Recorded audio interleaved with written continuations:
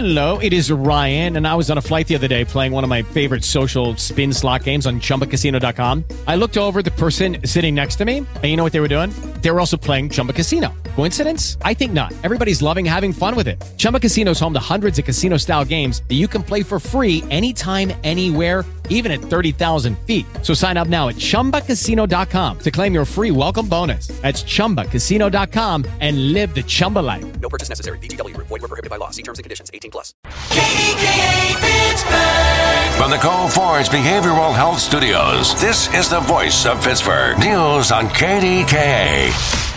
Now. From the KDKA News Center, I'm Joe DiStio. The report is in on the death of a man whose decomposed body was found in an apartment in McKees Rocks Thursday.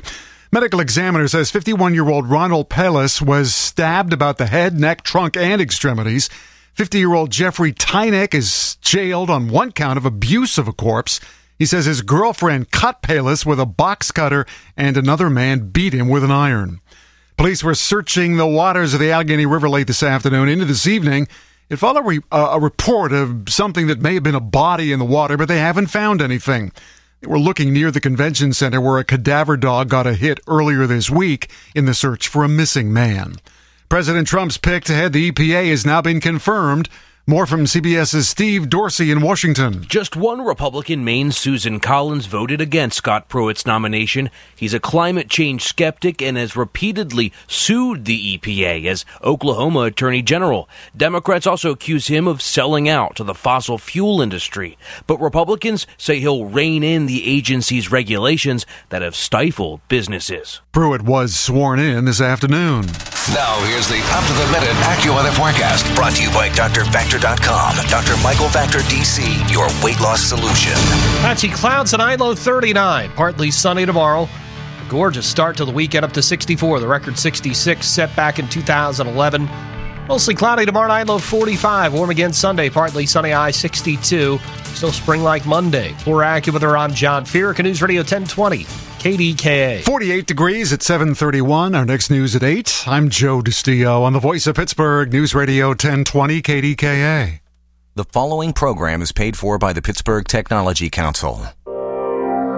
Now back to more Tech Vibe Radio, brought to you by the generous support of the Allegheny County Airport Authority at flypittsburgh.com, Apogee IT Services at apogeeitservices.com, Compunetics at compunetics.com, Plus Consulting at plusconsulting.com, PNC Bank at pnc.com, PTC Corporate Coverage Group at pghtech.org, and SDLC Partners at sdlcpartners.com. Here are your hosts, the Pittsburgh Technology Council's Audrey Russo and Jonathan Kirstein. Welcome back, everybody. You are tuned in to Tech Vibe Radio. This is Jonathan Kirstein. And this is Audrey Russo. Audrey, we have a cool guest that stops by, usually quarterly. We like having Bob McCutcheon I love it by. because we get to get sort of this expertise, this global expertise, and then we get to talk about this whole mashup of technology that very often people aren't even thinking about. Yep. And I love that you've joined us and that you talk about it with throw us. A guitar in the mix too. Right? I know. We were coming off of that back in the fall. The last time we talked to Bob, we were at his studio over there on Neville Island. So listen to who we have in the house. We have Bob McCutcheon, partner and industrial products leader of PWC, and we're thrilled to have you here. You're based out of Pittsburgh, but you do a lot of national work and a lot of interesting stuff going on in manufacturing. It's good to be here. Yeah, it's technology and manufacturing. It seems like there's no shortage of things to talk about. There really isn't. So where do you want to start? Well, there's so many ways we can. Yeah, we've talked about so many different types of technologies. Our focus right now is on augmented and virtual reality and in manufacturing. This is why I'm excited about this. So this is going to be fun. Yeah. So a lot of times people don't understand the difference between augmented and virtual. Yeah. Or virtually augmented. There's no such thing. No. And it is a little confusing if you think about it. So the virtual reality is sort of the fully immersed experience that you think of. A lot of this obviously coming out of the gaming experience, right? And that's how most of us think of it. So virtual reality is the one you see on TV, right? Somebody's completely immersed in an environment and they kind of see everything around them. Augmented is really taking layers of technology and doing just that, augmenting the real world with layers of technology, but not a full immersion. Kind of like when you put your phone over something and it changes it, and so you get a different experience from it. And a good example where it really exploded was last summer when you saw the Pokemon Go. That's right? exactly right. So all of a sudden you're taking the real world and you're walking around and you're augmenting that world with the technology. Pokemon world, right? Exactly. Yeah. So it's a way of sort of supplementing how you can do things. In the manufacturing world, it's taking that technology and actually putting practical application.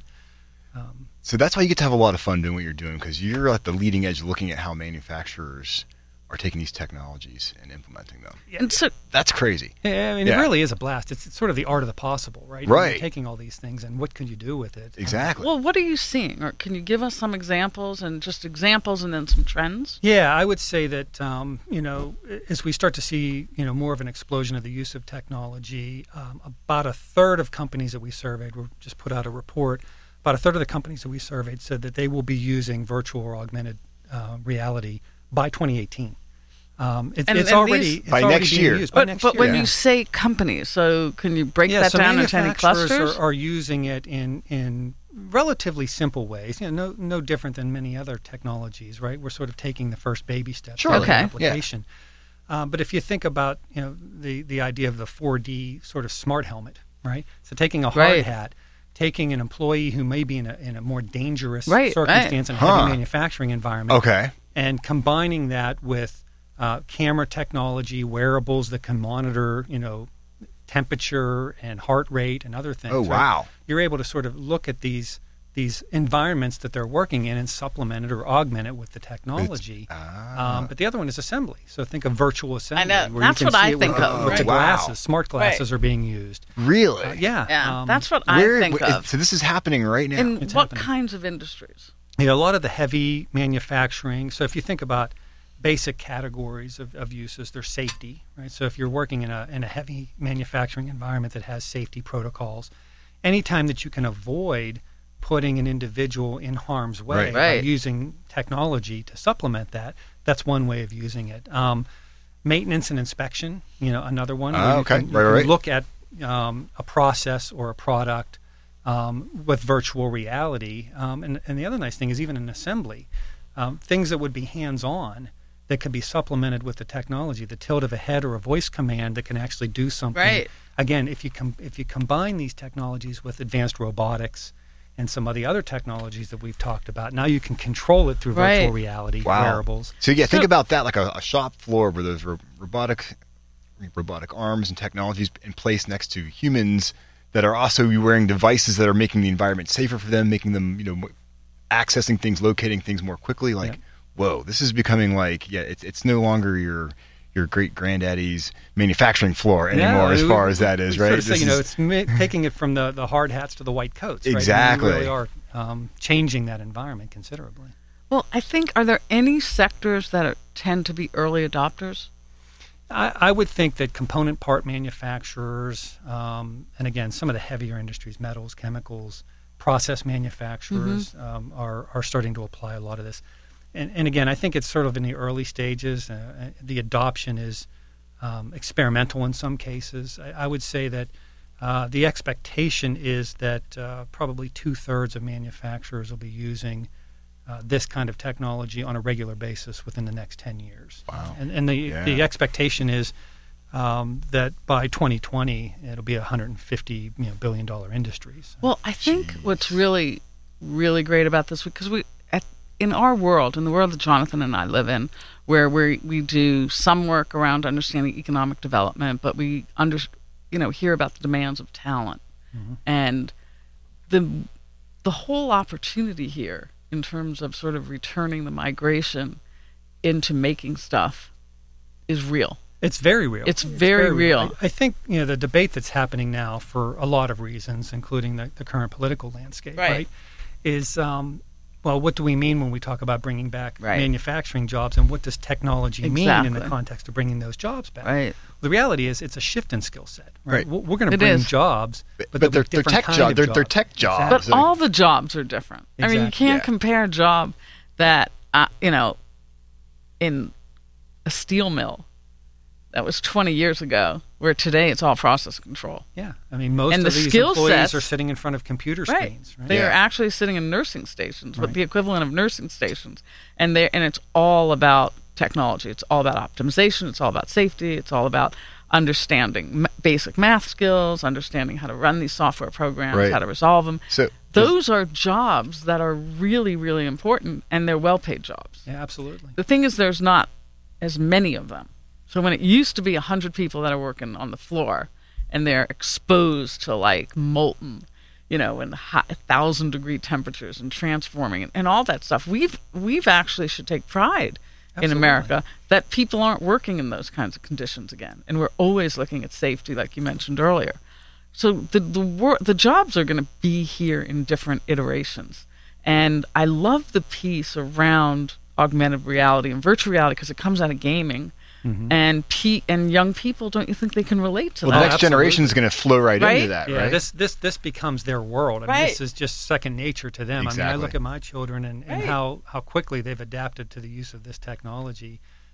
This will fit right into their world. My oldest son is a freshman in college, and my advice to him is, no matter what you choose, you need to have a heavy dose of technology in your background for whatever vocation you're going to choose, because it's going to influence everything that we do, right? And he's going into finance, right? He's trying to make Dad happy. But nevertheless, he'll have a lot more technology background than I did at his age. Exactly. So what about there being a potential short-term skills gap? As these technologies move so quickly, having the folks that can actually employ this and use it and be part of it. It's a real concern. I mean, we need to pivot pretty quickly in terms of the types of training, vocational or other training that's going to help this workforce shift its skill set and be more, adaptable to the technology. The millennials coming up, again, won't have concern, but we do need to retrain the existing workforce to be more flexible in using the technology. And keeping these new technologies and skill sets in front of schools now so they're able to keep providing the right types of education at the right time. Yeah, absolutely. And so the skills, it's interesting because you could essentially come out of high school and be able to help in this space.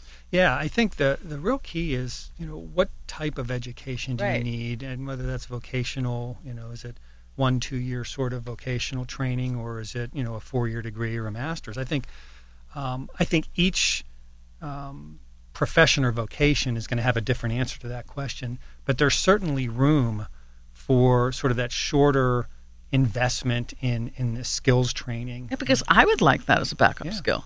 Yeah, and we have a shortage of those types of jobs right now. Absolutely. I mean, I think the ROI right now on a college education is a little bit more challenging, right? So if you're going to exactly right. I mean, wouldn't that be cool, just to be able to have, competencies to be able to help a manufacturer apply some of these new technologies? Yeah, I mean, it has to shift. It has to adapt. It's exciting to adapt, and it makes things fun, and everyone wants to work with new and fun stuff. Sure. And particularly people like your kids, who their attention span is a lot briefer than perhaps you and I have in terms of problem solving. So, Bob, we got about 2 minutes left. You do a lot of thought leadership on this stuff, and PWC's got all this research, just like this survey you were just talking about. What else can we learn about on your site? What other types of trends and things are you guys following in the manufacturing world and stuff like that? We've been on this series of what I call more broadly disruptive technology in manufacturing, and as we've talked on previous shows, we've tried to highlight some of those individual technologies, and we've put out research papers and thought leadership on each of those. At the end of the day, my focus is the entire ecosystem that we build using all of these technologies. Right. Yeah. So it's not one, but it's the combination of technologies that really changes, in our case, the manufacturing environment, and leads to considerable productivity gains along the way. Oh, without a doubt. And so the thought leadership you'll see focuses on all of these, but kind of brings it all together. And where can they go and check that out? Sure. So you could look at pwc.com under industrial products, and you'll see our webpage there that has a lot of this thought leadership. And you can follow me on Twitter at McCutcheon Bob. Absolutely. I think we have a new name for you. Potentially 2 here at Tech Vibe Radio, either the 5th Beetle or the 6th Stone. I would add more towards the 6th Stone this day. I'm just saying. So, Bob, thank you for stopping by the show today. Always a pleasure to have you here on Tech Vibe Radio. Thanks for having me. Thank you. We're taking a quick break, and we are coming right back with more Tech Vibe Radio, I swear. This is Jonathan Kirsting. So much fun. Audrey Russo, great to be here. Learn more about us at pghtech.org. Lucky Land Casino, asking people, what's the weirdest place you've gotten lucky? Lucky? In line at the deli, I guess? Aha, in my dentist's office. More than once, actually. Do I have to say? Yes, you do. In the car before my kids' PTA meeting. Really? Yes. Excuse me, what's the weirdest place you've gotten lucky? I never win and tell. Well, there you have it. You can get lucky anywhere, playing at LuckyLandSlots.com. Play for free right now. Are you feeling lucky? No purchase necessary. Void where prohibited by law. 18+. Terms and conditions apply. See website for details.